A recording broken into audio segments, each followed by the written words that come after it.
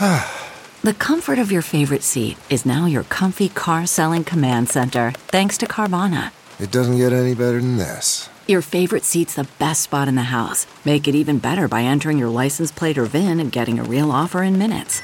There really is no place like home. And speaking of home, Carvana will pick up your car from yours after you finalize your offer. Visit Carvana.com or download the app and sell your car from your comfy place.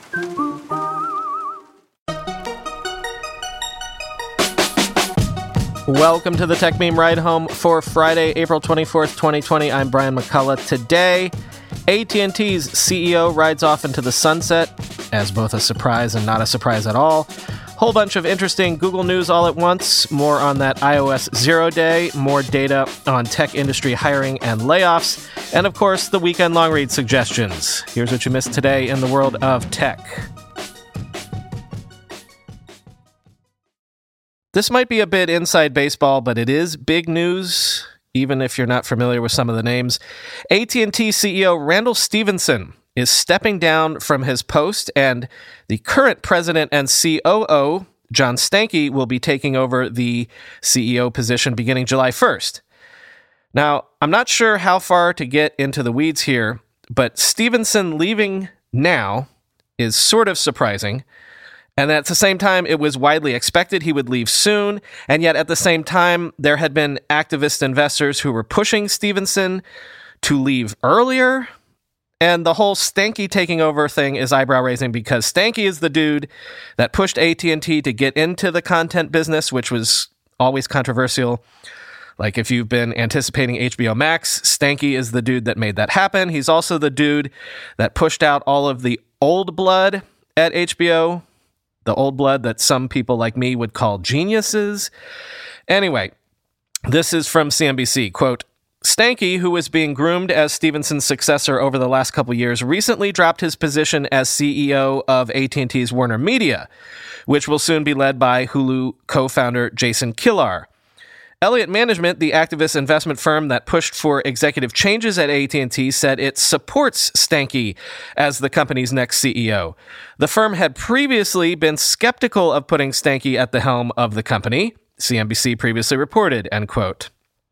So, yeah, you can see there are layers within layers of Kremlinology that you could go into here if you want. Who's really winning now is hard to say, and what this means for AT&T going forward is even harder to say.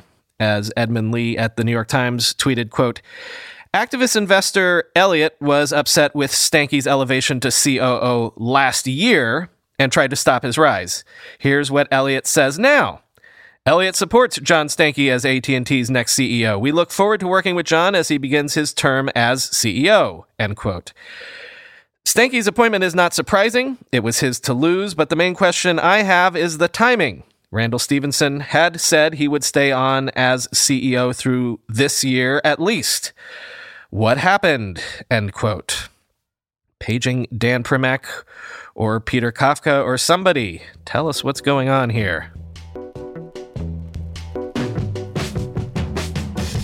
Whole bunch of Google news over the last 12 hours. First of all, as expected, Google is feeling the pinch of the coronavirus moment. Internal documents seen by CNBC suggest that Google plans to cut its marketing budget and marketing spend by 50% for the second half of this year, while at the same time freezing all marketing-related jobs and hiring.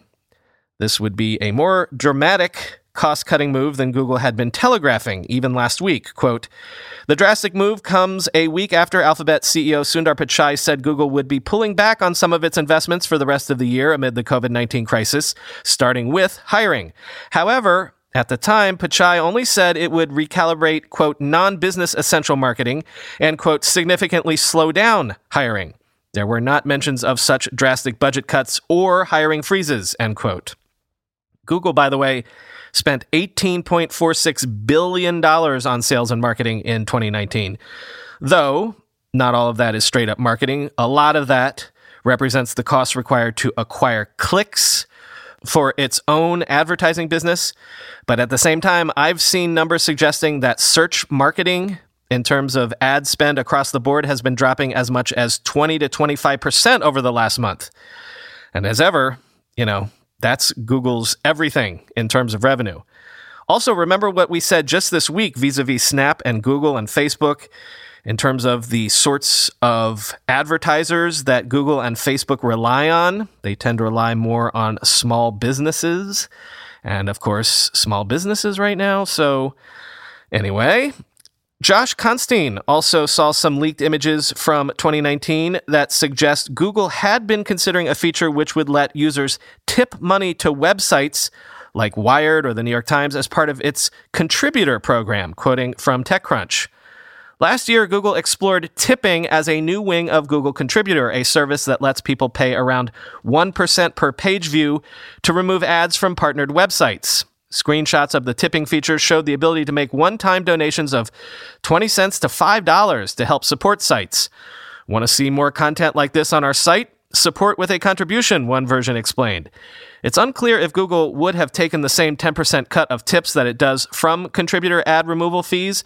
Google mocked up designs for tipping on sites like the New York Times, Wired, and even TechCrunch. If Google had launched the tipping feature, it could have provided a valuable tool to sites battered by the declining display ad market. And now, amid coronavirus lockdowns that have canceled events and reduced podcast listenership that media publishers rely on for revenue, the ability to accept donations could have helped sites avoid laying off staff. Perhaps Google should consider resurrecting tipping as a more sustainable form of assistance alongside its new Journalism Emergency Relief Fund, end quote. And finally, Google announced that it will now require all advertisers on its platform to verify their identities, beginning first with advertisers in the US, and all existing advertisers have only 30 days to complete the verification process. Quoting CNBC, Google is making the change to prevent advertisers from misrepresenting themselves and says it should allow customers to see who's running ads and which country they're located in. Consumers have seen a proliferation of ads for products from dubious advertisers like fake vaccines in recent months. Fake businesses have also been an issue. Existing advertisers will have 30 days once notified to complete the verification process, since the company is doing the rollout in phases, according to a spokeswoman. If they don't submit the documents by then, Google said it will suspend the account and the advertiser's ability to serve ads until they provide it. The company said consumers will start seeing disclosures that list this information on the advertiser when they click "Why this ad" on placements beginning this summer. Google will begin by verifying advertisers in the U.S. and will expand globally, expecting that the process will take a few years to complete. Google began requiring political advertisers to verify their identity back in 2018 before running election ads, end quote. As someone who has bought Google ads for the better part of 20 years, to me, the most shocking thing is that Google announced this out of the blue and is only giving advertisers 30 days to comply. Forget what they just said about that being a phased rollout. Because usually when Google makes a big change like this, it's super, super slow. Even if it's cosmetic changes like to the ads dashboard or something like that, they phase it in over months or even years. So doing something this fundamental and giving advertisers only 30 days to comply, I'm super curious to know what is behind the sudden urgency.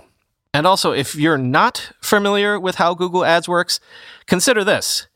For 20 years, Google never asked advertisers to identify themselves before, never once. Let that sink in for a moment, and you might get a sense of what a big deal this sudden change in philosophy really is. Remember that story from earlier in the week about an iOS 0 day that was found by the cybersecurity company ZecOps, and which affected basically all iPhones and iPads for over a year? Well, it turns out that the vulnerability was in the Mail app.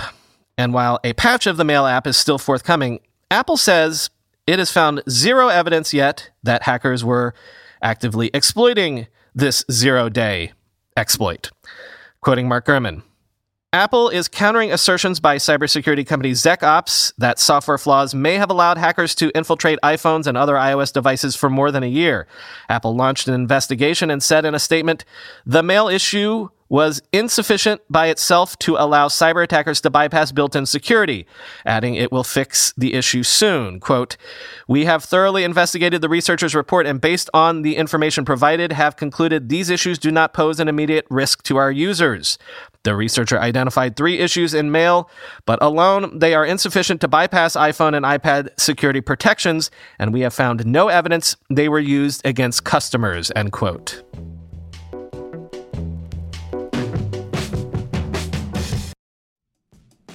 I'm going to a big AI startup demo day here in the city tomorrow, and I will 100% be decked out in Mack Weldon clothing. Why? Well, Mack Weldon makes timeless apparel with modern performance fabrics for guys who want to look and feel sharp without sacrificing comfort. Mack Weldon clothes are designed to fit your style and the demands of modern life. They look like regular clothes, but feel like the latest in modern comfort. They're the go-to choice for guys who want to look great without even trying. Breathable underwear that keeps you cool, dry, and comfy all day. That's their AirKnit underwear. Crazy, comfortable, but elevated sweatpants, the Ace collection. An upgraded classic polo with antimicrobial silver threads, the Silver Peak polo. That's my personal fave. And ultra-soft antimicrobial tees for when you need to stay fresh longer. Their silver crewneck t-shirt. Get timeless looks with modern comfort from Mack Weldon. Go to MackWeldon.com and get 20% off your first order with promo code RIDE. That's MackWeldon.com, promo code RIDE. How do you make a password that's strong enough so no one will guess it, and it's impossible for you to forget, and do it for 100 different sites, and make it so everyone in your company can do the same without ever needing to reset them? Sounds impossible unless you have 1Password. More than any other product I've ever told you about, I can vouch 1,000% for 1Password. I can't live without it. 1Password makes strong security easy for your people and gives you the visibility you need to take action when you need to. Any device, anytime, 1Password lets you securely switch between iPhone, Android, Mac, and PC with convenient features like autofill for quick sign-ins. All you have to remember is the one strong account password that protects everything else. Your logins, your credit cards, secure notes, or the office Wi-Fi password. 1Password's award-winning password manager is trusted by millions of users and over 100,000 businesses from IBM to Slack. It beat out 40 other options to become Wirecutter's top pick for password managers. Right now, my listeners get a free 2-week trial at onepassword.com/ride for your growing business. That's 2 free weeks at onepassword.com/ride. Don't let security slow your business down. Go to onepassword.com/ride. I've got some more data here, so let's do another quick high-level check-in on hiring/layoffs in the tech industry and the startup ecosystem. Analysts say they're seeing drops of around 20% in job openings at tech companies and startups from mid-March to mid-April, with steep drops in sectors like supply chain logistics and delivery, i.e., big pullbacks around e-commerce companies. Quote, "The drawdowns have been especially acute in the Bay Area and in the subsector of internet and technology, including companies like Pinterest and Yelp. These platforms have reported significant bumps in user engagement, but they have been offset by a sharp slowdown in advertising spending. Even more traditional roles seem to be on precarious footing. Postings for software, hardware, and IT jobs have all dropped double digits between mid-March and mid-April. Between January 1st and April 15th, well-established hardware companies like Analog Devices, Dell, Intel, and Micron have all cut job postings between 30 and 60%. Over that same time frame last year, the companies either increased listings or held fairly steady. Even industries seemingly poised to benefit amid strict social distancing measures have seen wide pullbacks in job postings. Cybersecurity infrastructure seems like it would be as important as ever with more people working from home, but those companies aren't necessarily ramping up hiring. Of the top 20 most valuable public cybersecurity companies tracked by ThinkNum, 6 have reduced the number of job postings since the start of the year. 2 have held hiring steady, while just 2 others have added to their job boards. And fintech has seen one of the starkest divergences in hiring trends. Some firms have benefited from the shift to digital and contactless payments like PayPal. The company nearly doubled the number of job postings between January 1st and April 15th. During that same period last year, listings actually declined, but hiring at some of the most highly valued financial tech startups like SoFi and Stripe are down double digits since the start of the year. Overall, of the 219 privately held tech companies with valuations of $1 billion or more that are tracked by LinkedIn, supply chain logistics and delivery companies are slowing the fastest, with a decline of 72% in job postings. Travel startups have also been slammed, with listings down 47% just between February and March, end quote. Time for the weekend long read suggestions. First off, CNET looks at how Silicon Valley workers are coping with the whole work from home strain. Quote, "For decades, Silicon Valley sold itself as a worker's utopia. The promise was that if you worked hard, you'd succeed with big salaries, employee perks, and stock option payoffs that could make you a millionaire. This is the driving force behind the always connected work culture in Silicon Valley. But for families stuck at home with no caretaker backups to speak of, many employees are being left to choose between caring for loved ones and doing their daily work. The nonstop 24-hour work culture that led many tech companies to hire high-end chefs for free food cafeterias, offer on-site car oil changes, and in some cases do free dry cleaning, is running up against the realities of childcare and other family care in self-quarantine at home situations. The unspoken agreement that all those benefits came in exchange for long and grueling work hours is falling apart at home," end quote. You want to know who's really having a moment right now? The preppers. We said on last weekend's bonus episode, tech folks were early in sounding the alarm on the coronavirus, and there's a lot of self-styled preppers in the Valley. As the Times says, quote, "Now with COVID-19, they feel vindicated because they are. The coders and founders long snickered at for stockpiling flour and toilet paper were absolutely right. Properly masked and drenched in Purell, they are railing against a tech press that they feel mocked them as late as February for reducing travel and not shaking hands. They are, of course they are, making a slew of COVID-related startup investments, and a cool-headed blog called The Prepared, with features like prepping checklist for beginners and rational reasons you should prepare, is emerging as a voice of the movement," end quote. You know how in The Wire they said if you follow the money, you never know where you'll end up? Well, Sophos News actually did this, actually followed the money and the profits and everything else surrounding a sextortion spam scheme that I actually think we talked about earlier or maybe later last year. Remember those emails saying, "You don't know me, but I'm emailing you because I saw what you did on your webcam and I've got the video to prove it"? I know I got those. Anyway, Sophos followed the crypto wallet addresses that scammers used to collect their extortion money relating to this scam, and quote, "While the sextortion scams themselves were hardly innovative, the cryptocurrency flow wasn't the only thing that suggested a certain sophistication behind some of these attackers. Many of the messages relied on a number of technically interesting obfuscation methods to try to slip by spam filters, and while the vast majority of recipients either never saw the messages or didn't pay, enough saw and fell for the ploy that wallets associated with the messages pulled in 50.98 BTC during the 5-month period. That amounts to roughly $473,000 based on the average daily price at the times the payments were made, and an average of $3,100 a day," end quote. Another excerpt from Sarah Fryer's Instagram book called No Filter. This one looks at the whole background of the Instagram acquisition by Facebook and how it managed to evade antitrust scrutiny. Quote, "The regulators were short-sightedly looking at the current marketplace and ignoring what Facebook and Instagram had the potential to be in a few years or even months. The real value of Instagram and Facebook together was their network effect, the momentum they gained as more people joined. Even if someone enjoyed using an Instagram competitor like Path, if their friends weren't on it, they wouldn't stay. Path shut down in 2018 after selling to a South Korean company. Zuckerberg understood that the hardest part of creating a business would be creating a new habit for users and a group they all wanted to spend time with. Instagram was easier to buy than to build because once a network takes off, there are few reasons to join a smaller one. It becomes a part of the infrastructure of society," end quote. And finally, once again, I can't get enough of Jack Dorsey profiles, especially one that comes from Nick Bilton, and especially one that includes details like these. This is from Vanity Fair, quote, "For the past 4.5 years, Jack Dorsey has been living his best life.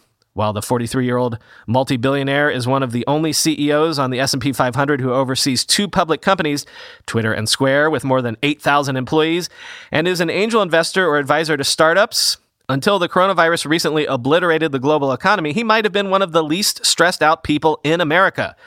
As he talked about last year when he went on a podcasting spree, each day Dorsey wakes up in his multi-million-dollar glass mansion with postcard views of the Golden Gate Bridge, checks to see what the sleep tracking ring on his finger says, then lowers himself into an ice bath before meditating in a warm tent sauna. This is followed by a 7-minute workout and then drinking his breakfast, which he calls salt juice, a concoction of water, salt, and lemon, which is the only thing he will eat until the evening when he enjoys his single real meal of the day. His day wraps up in a slightly more extreme version of the way it began, with a ritual of 15 minutes in his barrel sauna, followed by 3 minutes in his ice bath, which he does back and forth 3 times for an hour. Then he meditates again. People close to Dorsey caution, though, that his health routine changes frequently, so what he's doing now likely doesn't align with what he talked about months ago, end quote. Yeah, I'll admit it. I'm petty enough that I eat those sorts of details up. But more importantly, the piece goes into greater detail on the whole activists trying to fire Jack from Twitter thing. And the piece ends this way, quote, "In an uncanny twist, given the virus now decimating the global economy, Dorsey might have just received a stay of execution. Any stock declines will be attributed to coronavirus eviscerating the markets as a whole. According to someone familiar with the company's internal projections, the amount of time people spend on Twitter is expected to rise this quarter.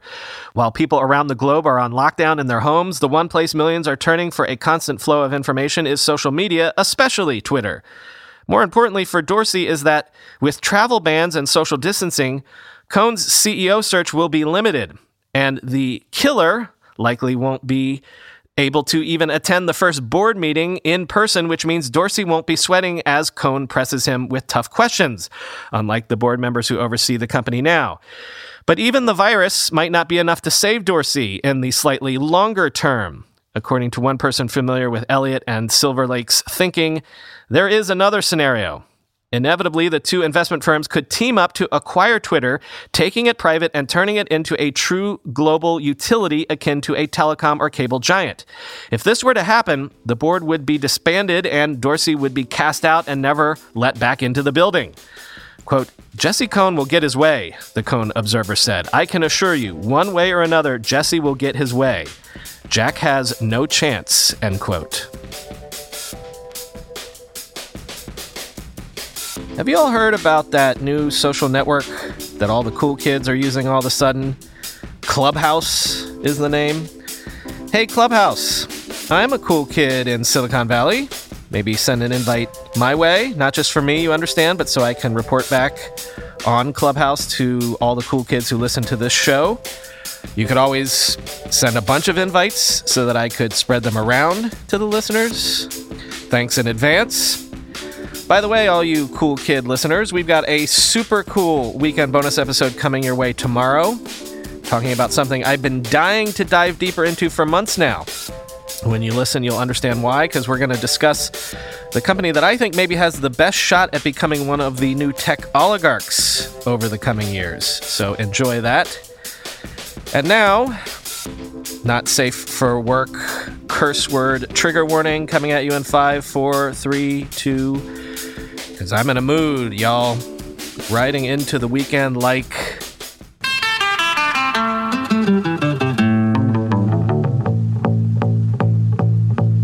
Picture this, I'm a bag of dicks, put me to your lips, I am sick, I will punch a baby bear in his shit, give me lip, I'ma send you to the yard, get a stick, make a switch, I can end the conversation real quick. I am crack, I ain't lying, kick a lion in his crack, I'm the shit, I will fall off in your crib, take a shit, hit your mama on the booty, kick your dog, fuck your bitch, that boy dressed up like you Santa and took pictures with your kids. We the best, we will cut a frowny face in your chest, little wench, I'm unmentionably fresh, I'm a mensch. Get correct, I will walk into a court while they wreck, screaming, yes, I am guilty, motherfuckers, I am death.